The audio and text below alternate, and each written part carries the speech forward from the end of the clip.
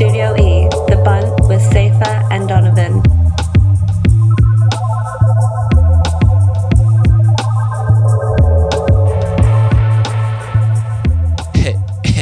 Yo, they already know what it is.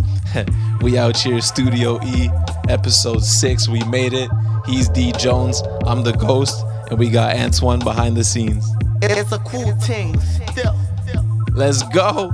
All right, on this week's episode, we have our first ever FaceTime interview with Lapierre, and then we're going to get into the rundown where we're going to talk a little NHL expansion, some NBA free agency, and then everybody's favorite, Fantasy Football 101, is running back week. So let's get this show on the road.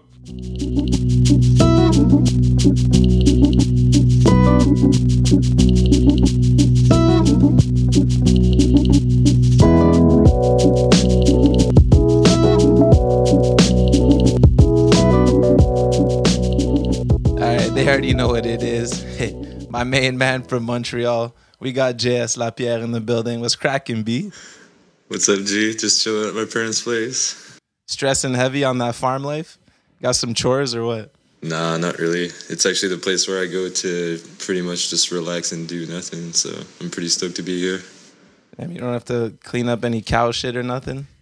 No, I used to help them before, but I think my mom understands that I don't really like to do that anymore, and I think it's kind of cruel, so I don't really go in there anymore.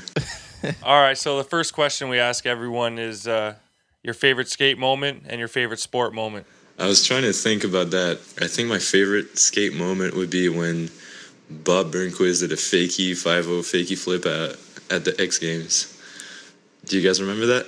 Oh, that was an early one. I remember that. On the vert to gap to rail, gap back in. Yeah, pretty lame how it's a contest thing, but I don't know. That's the first thing that I've came up with. I don't know. What's your favorite skate moment? Mine? Yeah.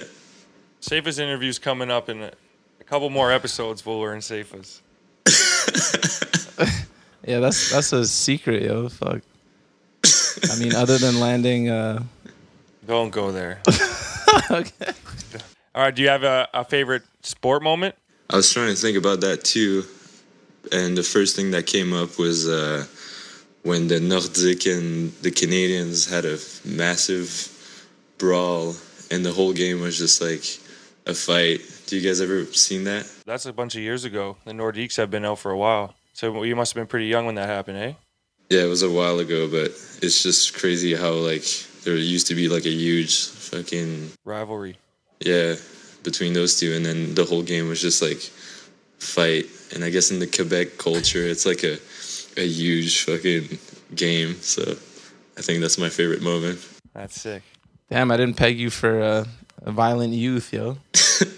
I thought meat is murder. You ain't about that violence. Well, shit, I don't know. I don't really care about any sports. So I don't think I don't even know any epic moment in sports history. I feel you. Skate rat through and through. Oh, for sure. So tell the people, how does a kid growing up on a farm end up pursuing a career in skateboarding? I don't know. I think I've always loved skating so much that it's always been my main focus in life. And I mean, I left my parents' place pretty young. I left when I was done high school, and then I just moved to Montreal, and I think that was a big moment in my life to just I don't know, try to make it, I guess. But it's been pretty epic so far, and I'm stoked to be able to come back out here and just relax, because the farm life is definitely relaxing, so it's pretty epic.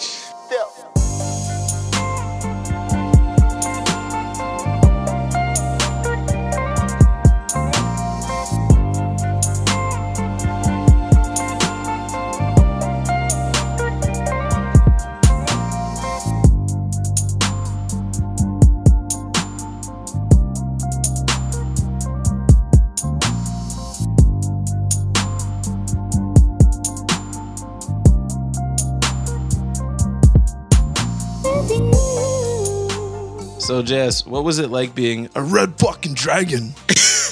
Did you eat the heart of a shark?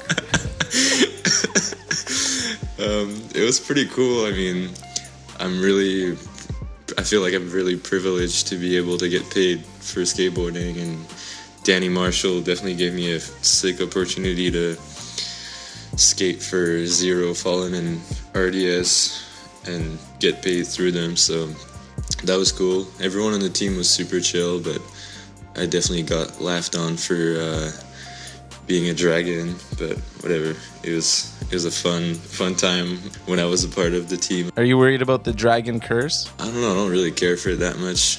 I think that, I don't know, maybe have some sort of curse, but I don't know. I'll try my best to not look like a Canadian kook. Good luck out there, bud. So from Red Dragons, now you got a new sponsor. You're on Ruka. How'd that work out? Josh Clark pretty much hooked it all up for me.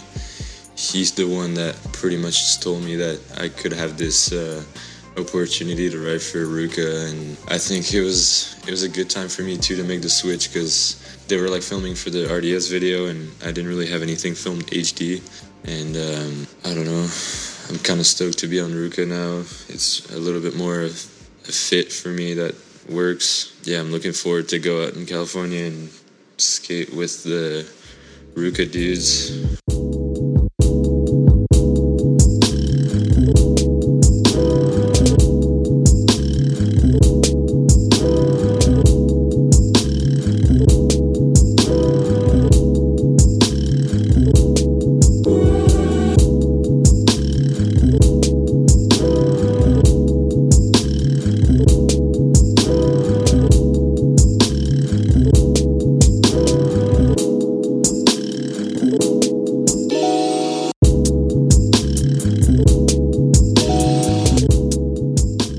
So by now, most people that know you probably know you're sober. You've been sober for a hot minute. Has there been any downside? What's it like picking up chicks sober? We know how you love your ladies. Well, actually, I feel like it's been a lot better because my get laid filter is a lot more proper. Because, you know... No more of those 2s and 3s? Yeah, we've, me and you have partied together pretty often, so you know that my filter has been pretty low when I was intoxicated.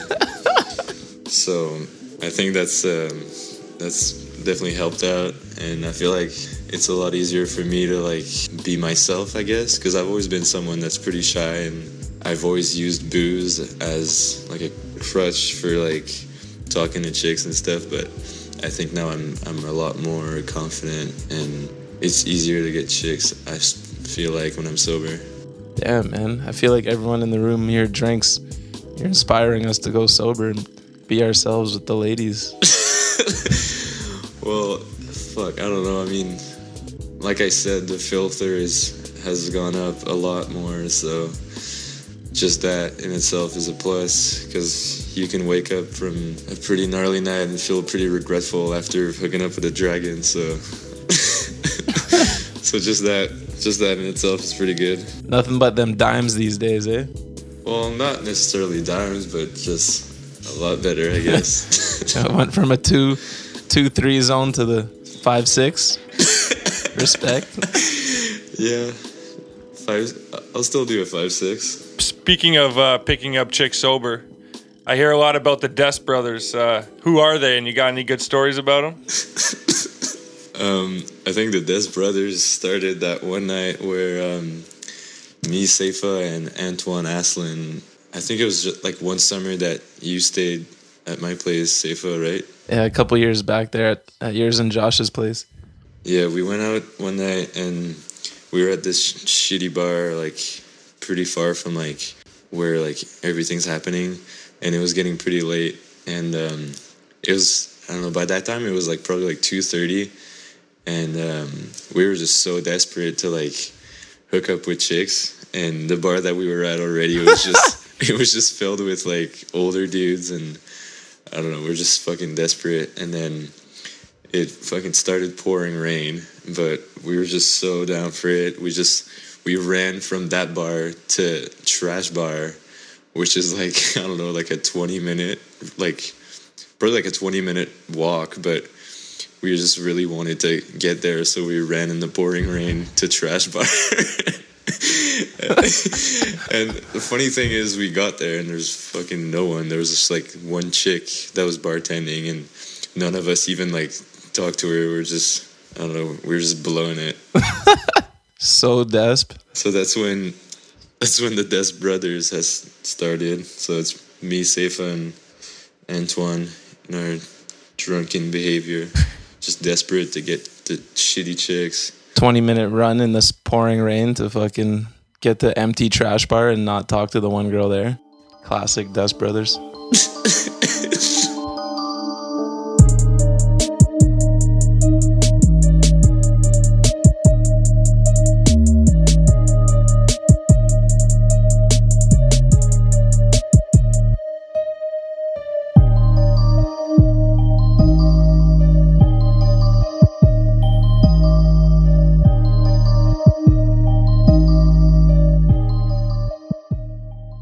So you used to ride for Deathwish skateboards, Super Shoes, and Crew Apparel, and you went on that cross Canada tour with Shake Junt and crew, and everything seemed to be going all good. You killed it on that trip, and then randomly, next thing you know, you're on Zero, RDS, and Fallen. What was going on behind the scenes there? So basically what happened is that I went on a bunch of trip with all these dudes. I actually did that trip in Canada, and then after that I did East Coast, like across the States for like a whole month with all of them. And I was a lot younger, so I feel like the way I was behaving was a lot different than what I would do now, because I don't know, I was a lot younger and I was fucking kind of stupid. I would get super drunk and do stupid shit, and then didn't really like talk to anyone that much. I was just so focused on trying to like skate super hard. And I think I was like 17 or 18 at that time, and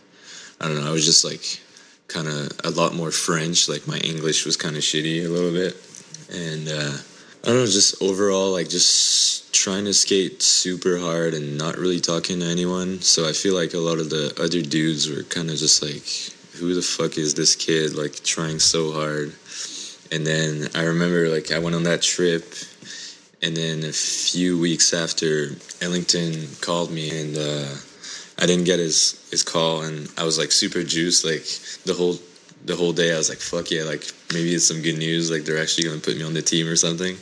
And then I remember he called me back up at night. He pretty much just told me that he wanted me to be AM, but some of the dudes on the team weren't really feeling me, so he thought it was best for me to look for something else. And I remember at the time it was fucking heartbreaking for me, because I was a lot younger, and that was like a dream for me to be hooked up with Deathwish, and it kind of shattered me. But I guess after that I was trying out like different boards, and just, I don't know, just trying to look for something else. And Danny Marshall at center hooked me up with Zero and Fallen and RDS, which I was down, so it ended up working out.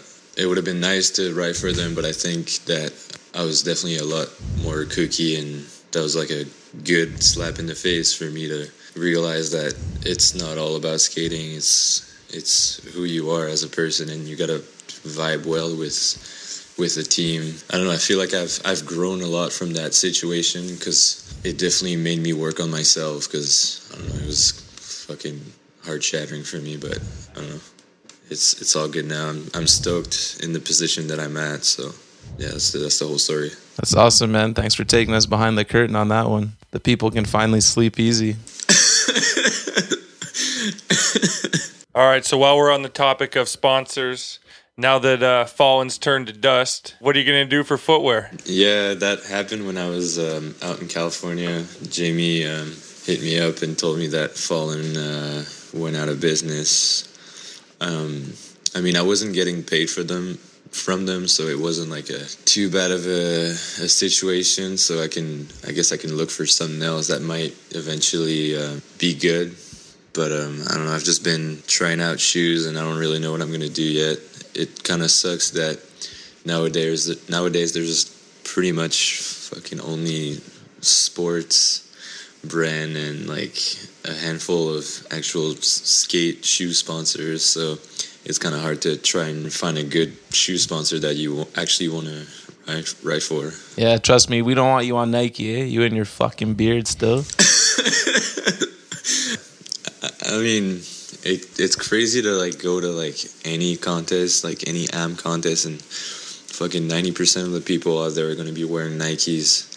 It's kind of crazy how it got to that point that fucking everyone is wearing Nikes and all the kids are fucking buying all that shit. And it's crazy, like the fact that their snow program, they like had the same shit going on and then they like stopped doing it. Like, what's gonna keep them from doing the same shit for skateboarding and just like, I don't know, buy out the fucking whole market and make every other actual skate shoe company suffer? It's pretty ridiculous. Yo, no Nike bashing on 50% my podcast, you get me? Yo, my team manager just told me he listens to the pod, so shout out Craig.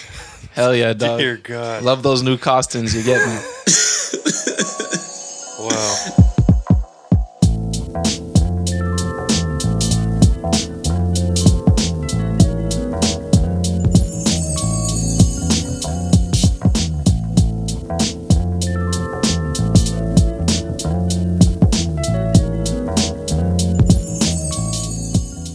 So the new Dime video came out about a month ago, and you're one of the guys who I always, in my head, when I think about Dime, I think about JS. Unfortunately, you weren't in the new video. What happened there with you and the Dime foreskin project?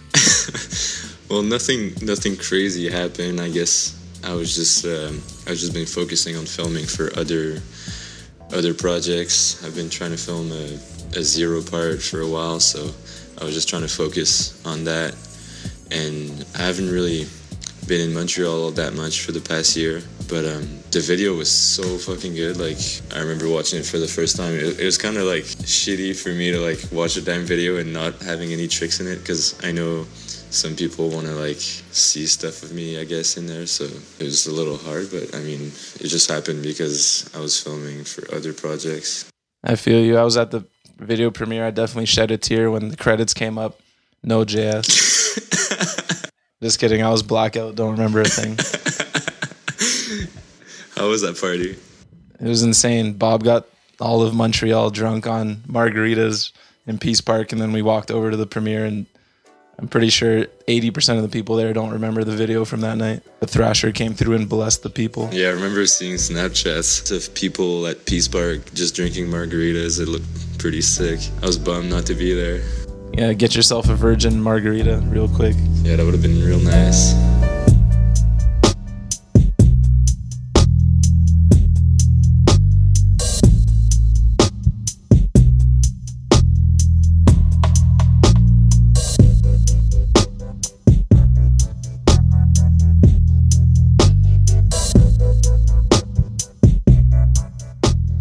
So a couple years ago, you went skydiving with your mom. Just out of curiosity, what was the rush like from skydiving in comparison to doing really scary tricks on your board? Dude, that was fucking nuts. And it was pretty much my mom that like wanted to do it real bad. So I think she was really badass for that. It didn't click in my mind up until like we were on the plane and like we're just going higher and higher, and like you look outside and you realize that you got to jump off the plane.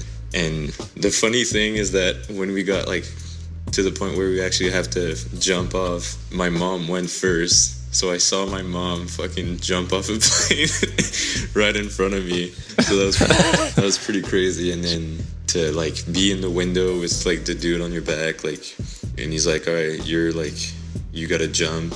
And like, you got to actually yourself commit to like jumping off the plane, looking down at fucking like just the gnarliest drop ever is like probably one of the scariest things that's probably like hands down the gnarliest things I've ever done in my life.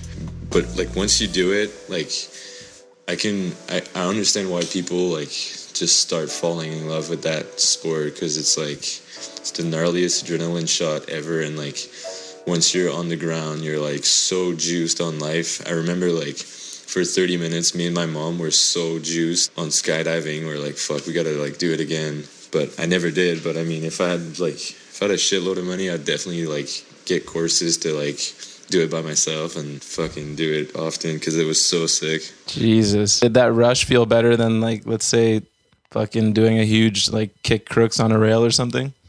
It's, like, so different. Like, obviously a kick crook on a huge rail is super rewarding, but it's, like, I don't know, man. Like, that shit is, like, out of this world, like, scenario. Like, there's nothing that, like, gives you that rush, you know? Like, I don't know. It's definitely something that I would recommend to anyone because it's so fucking epic. It's a cool thing.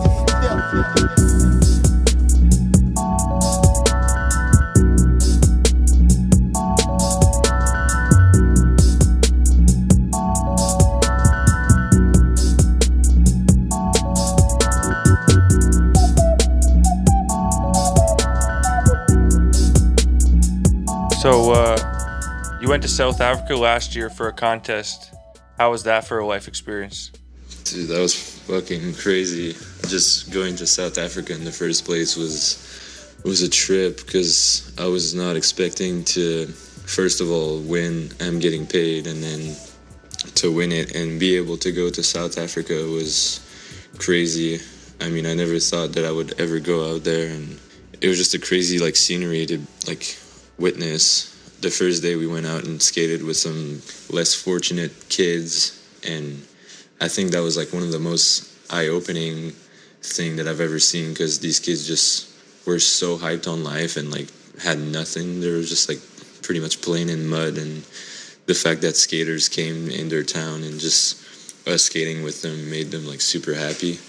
And I don't know, I feel like we, in our society, we are always concerned about things that don't fucking matter at all. And I don't know, just to see those kids being happy was, like, definitely a eye-opening experience. So just that was sick as fuck. And then the contest itself, I was definitely not expecting to skate that well and be on the podium. So that was super sick. I remember, like, the night that I did get third, like, my phone was, like, blowing up and I was getting so many notifications from, like, social media, and I don't know, it just felt like a dream to be able to be on the podium out there. Up there on the podium, third place behind Luan in second and Nyjah in first. That's pretty fucked. I was definitely watching you live stream, cheering for your ass, but you ran out of gas and Luan just had to bless you with one too many kick noses. Fuck's sakes. Yeah, well, fuck, Luan is so crazy. Like, I knew he was fucked up good, but to see him skate live, and he literally never misses any trick. He just goes full speed and just, it's fucking mind-blowing to see him skate. It was sick. Better luck this year. Are you going to go back this year? You got second and I'm Getting Paid. You know, I tried to rig the contest for you to win again, but you had to fall on that switch tray lip, you bastard. Yeah, well, I guess Josh Clark from Empire told me that he talked to the guy that does run the contest, and they said that they wanted me to go back this year, so that'd be really fucking cool if it happens.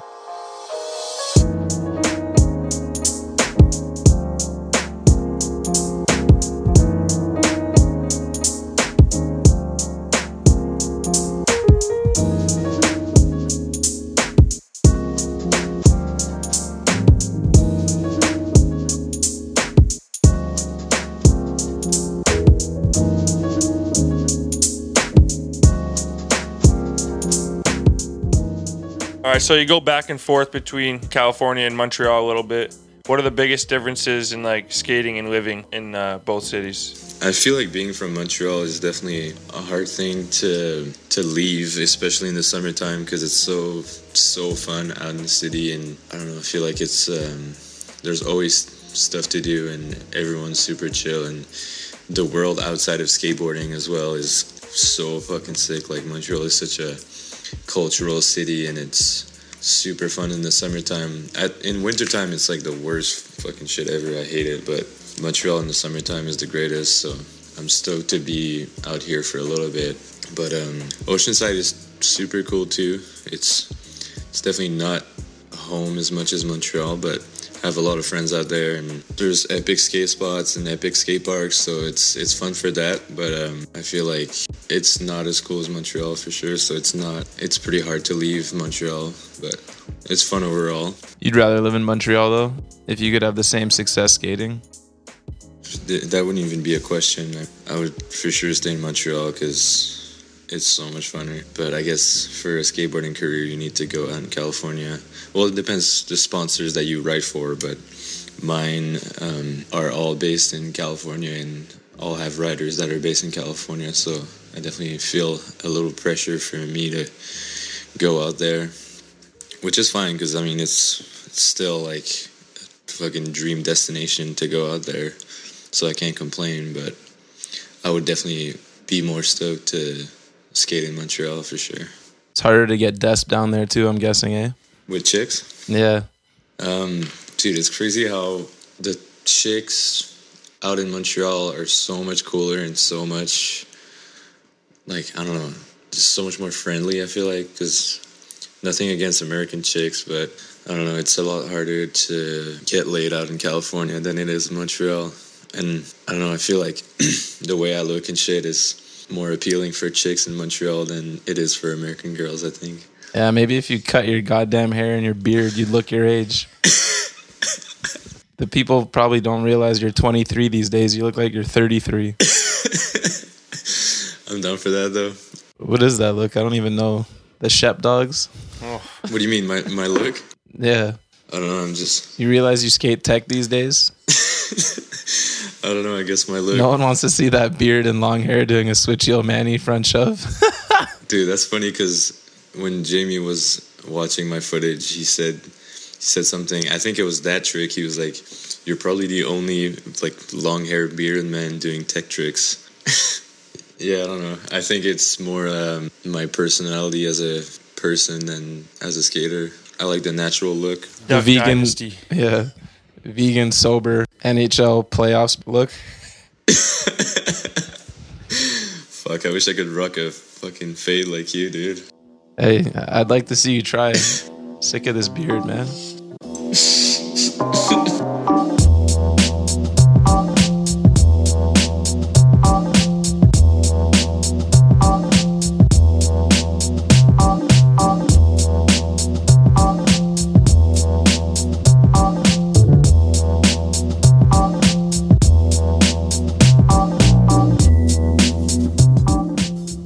So it's hard enough being an AM in modern day skateboarding as is, but is there any added pressure riding for the chief, Jamie Thomas?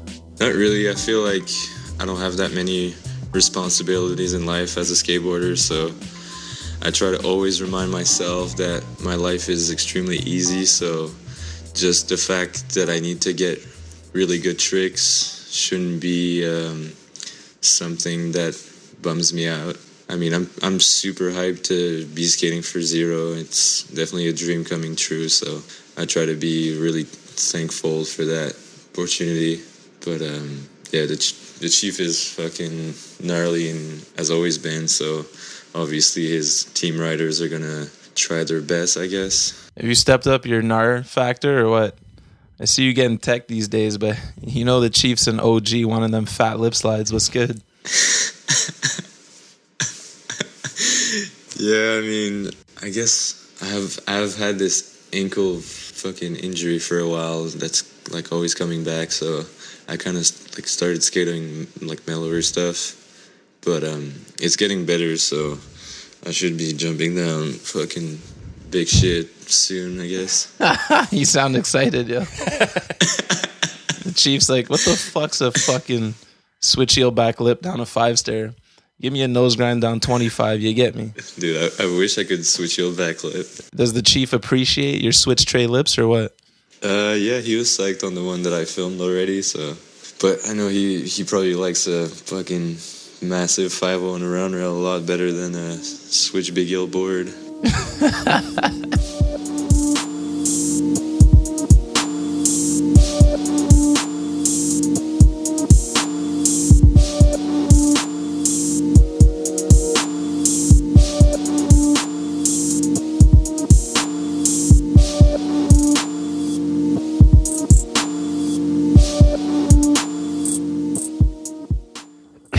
Hey, yo, they already know what it is. Everyone's favorite segment. Yo, it's Rapid Fire with the Ghost. This segment is losing steam week by week. All right, JS, Who's your favorite skater? Nick Trapasso back in and nowadays. Favorite video? The DC video. What? Favorite video part? Nick Trapasso and now. Favorite trick? No Comply 180. Hardest trick for you? Front crook. Craziest trick you've ever witnessed? John Dixon switch flip in New York, that 6 or 7 block. Favorite music artist?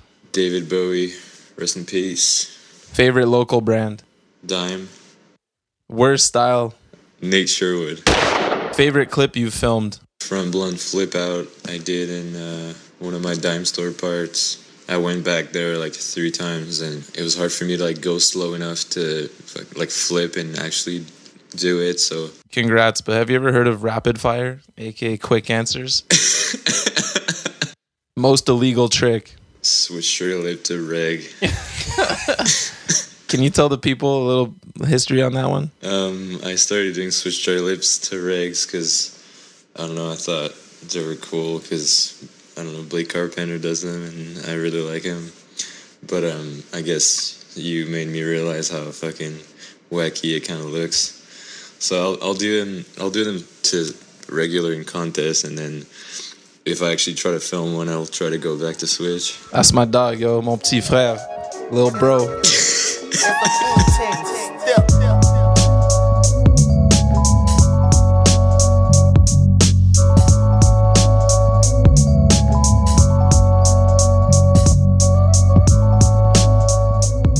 All right, that's going to wrap up our interview with JS. Thank you so much for getting on the phone and doing this with us. Hope I have you back again soon.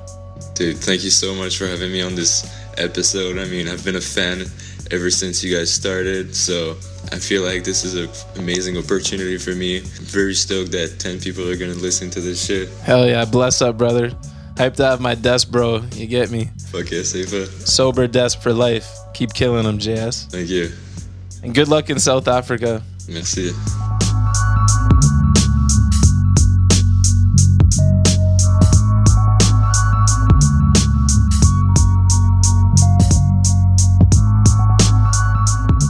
All right, so last week we introduced a new segment, News and Notes, and I got news for you guys. We dusting that one because we are just straight over that segment. Blood, we ain't dusting it. We're just changing the name. Don't worry. You know, we still got your summer news. It's called the Rundown. It's got a nice ring to it, actually. All right, so first thing on the rundown, me and Safe are going to play a little musical chairs, NBA free agency style. I'm going to list off some players, and our NBA expert right here is going to tell me where he thinks they're going to go. All right, so first one's first. I don't even know if there's any point to this. Kevin Durant. Kevin Durant, unless he goes to the Spurs or Warriors, he ain't going nowhere. I'm sure it's super tempting, but I still think he's going to re-sign for one max mega deal next year when the cap goes up even further. That's probably his best option financially. And at this point, it's pointless to guess. No one knows except for Kevin Durant. And who knows? He probably doesn't even know at this point. So can you just imagine KD signs to the Warriors and you subtract dusty old Harrison Barnes and throw KD into the death lineup? What would that do to the NBA? Well, hopefully they'd get a couple championships in a row at LeBron's expense. You know what I mean? Dust man 4-zip in the finals a couple years in a row.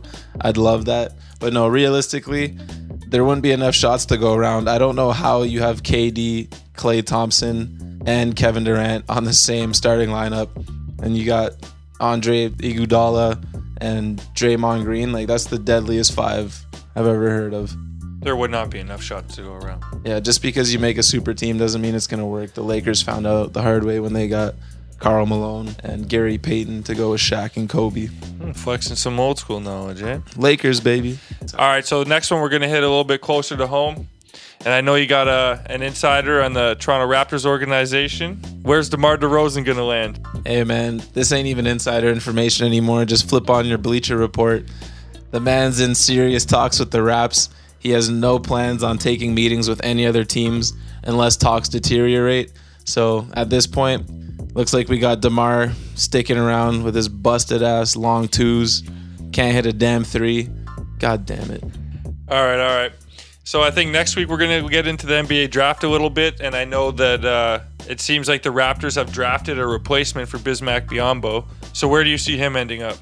Biz could land in a bunch of places, and I'm sure he's going to land somewhere with a superstar backcourt, the kind of team where they've got a couple stars and they want a center that doesn't necessarily need the ball.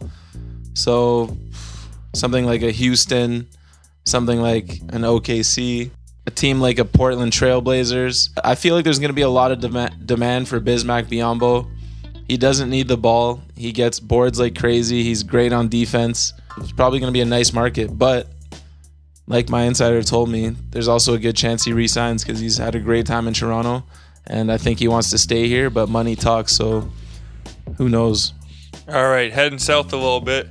Hassan Whiteside, been linked to the Los Angeles Lakers. What do you think? I would welcome Hassan Whiteside to the Lakers with open arms. I'm really hoping the Lakers turn it around quick because I'm sick of these dog days.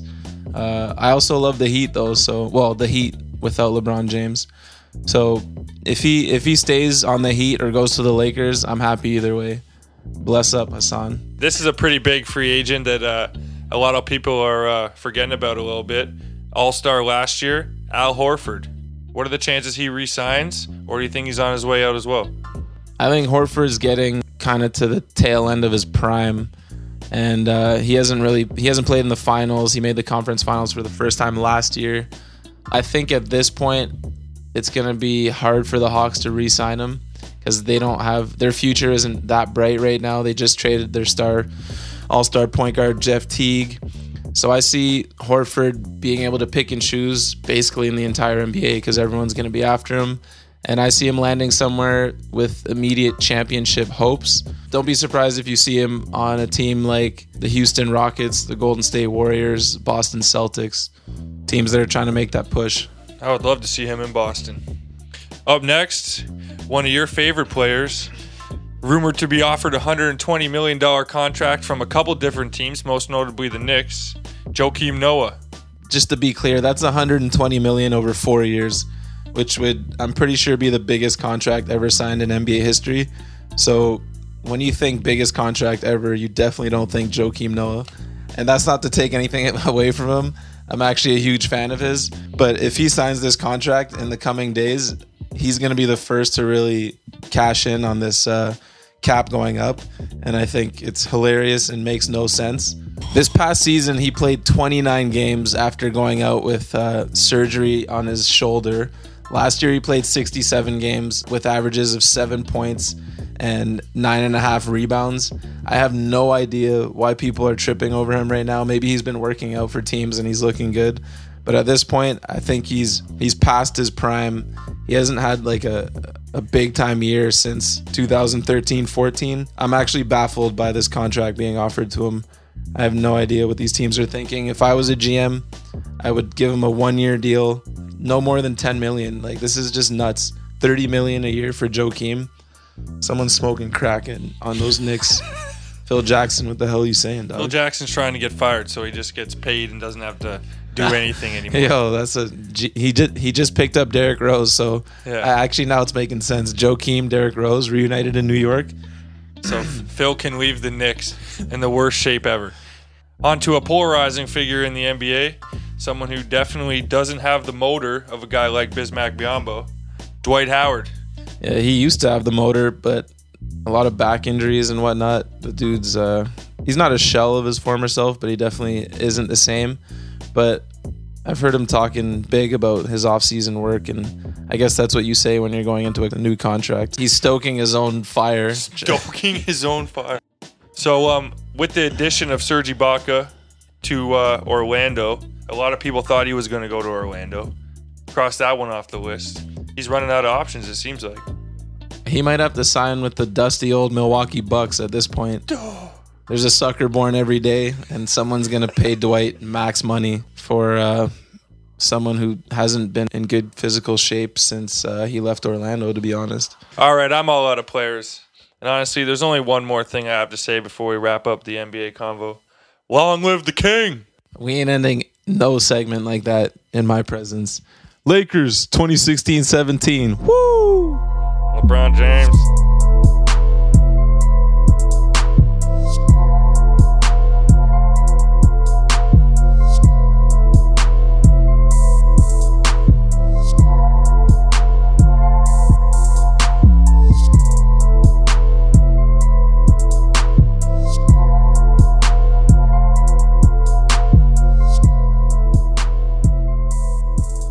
Okay, so moving on from the NBA, the big news in the NHL world this week was Las Vegas was just awarded an expansion team.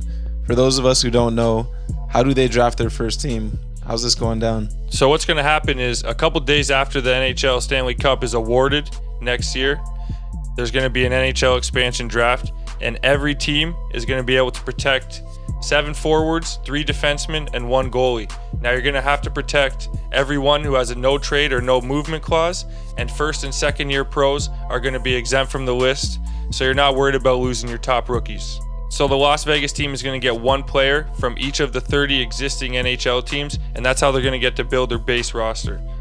Each NHL team has to submit a list 3 days prior to the expansion draft, and you can already see that NHL teams are preparing for this right now. In the last 2 weeks, we've seen 2 I'd say A-quality backup goalies been traded for a little bit lower than market value, and you can see that NHL teams are preparing to make this list. It's going to be a little bit harder than people believe, because even now, if I'm looking at the Maple Leafs and I have to protect 7 forwards, that's hard, and that's on a team that is not doing very well at all. I can't even imagine the stress that some general managers are going through thinking about who they're going to have to protect. So with the new team coming in the league, doesn't that throw off the balance of the conferences?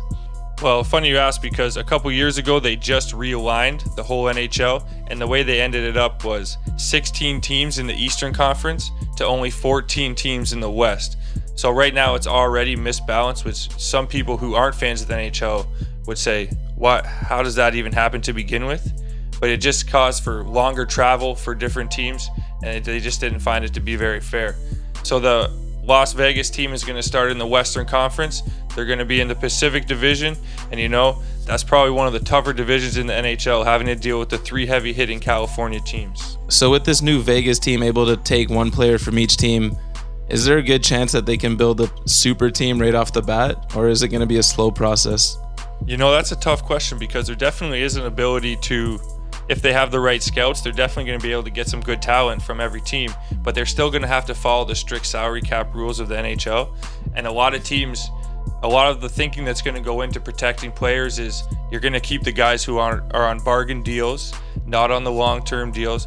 So a lot of teams are probably hoping that if they have 1 or 2 stars, but they're well overpaid, it's hard to get out of contracts in pro sports, and this is one way that they can maybe do it. Another interesting thing is that right after the expansion draft, they're going to get to go into the regular entry draft too. So where do they decide where they pick? It's pretty crazy that they're going to pick no lower than 6th in the first round. So they're pretty much guaranteed a pretty good prospect. And then after that, every round they're going to have the 3rd selection. So they're in pretty good shape. I mean, you pay $500 million to get an NHL team. I'd want these type of odds of having a pretty good team from the start. I can see some GMs and owners complaining when the Las Vegas team starts fucking making the playoffs every year right off the bat. You'd think so, but I mean, I can't imagine these rules being very much different than expansion drafts in the past. And you just look at teams from that era. Like I said, Tampa Bay and Florida. I mean, Tampa Bay was lucky enough to win a Stanley Cup in their time, but teams like Florida have been struggling for years.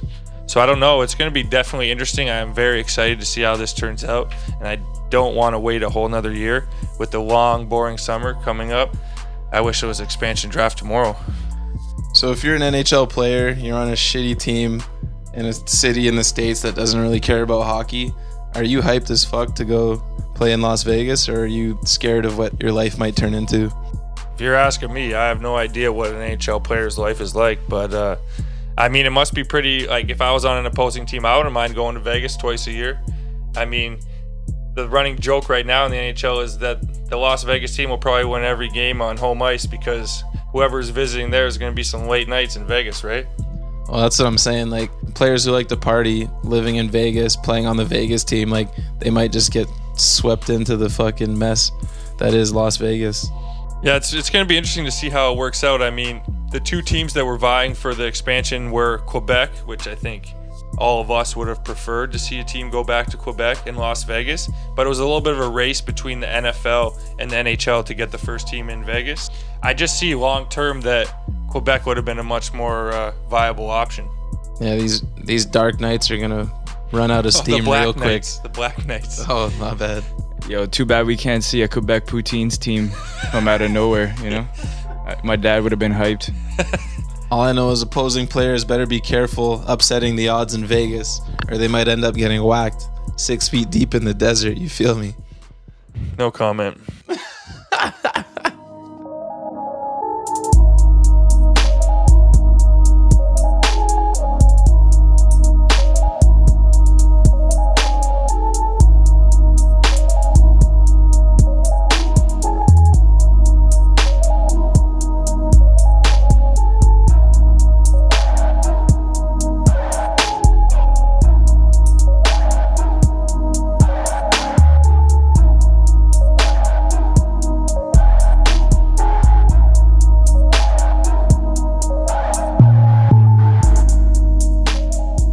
Alright, y'all, it's class time, Fantasy Football 101.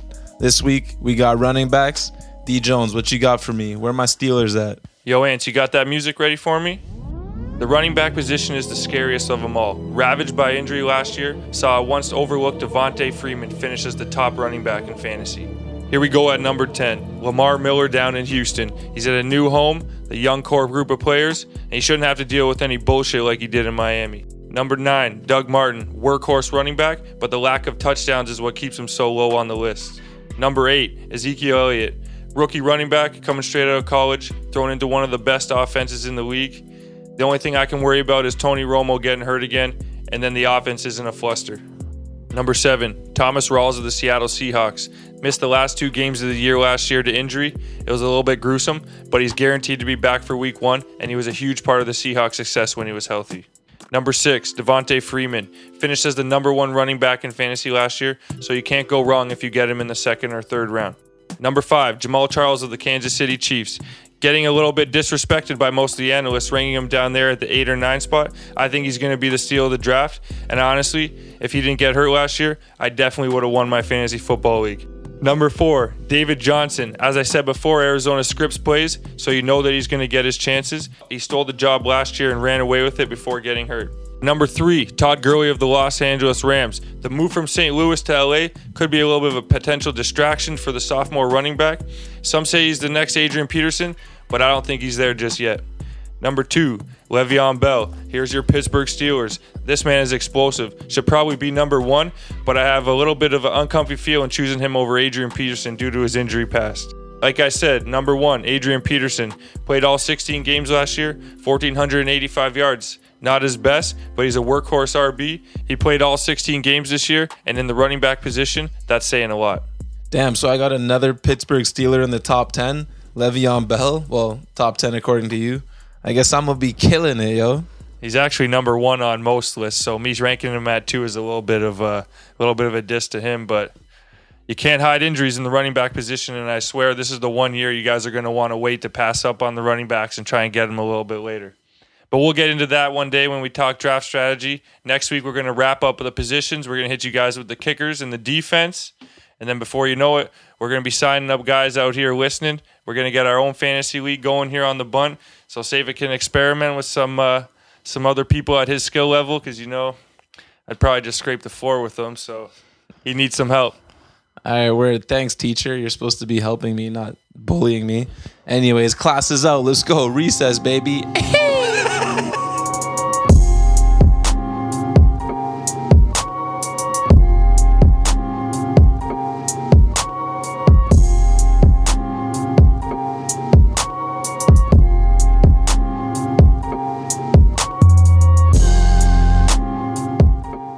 All right, that's a wrap for episode 6. Thanks so much for tuning in. They already know what it is. Catch y'all next week. Thank you guys so much for listening. Big shout out to the Six God Drizzy, Safa's favorite rapper, and King James, his favorite ball player. Catch you guys next week. All right, well, there's no way I'm letting us sign off like that. So if you want to go down that road, King James, you're shit. Drake, I don't fuck with you still. Thanks for coming on the show, JS. Mad love.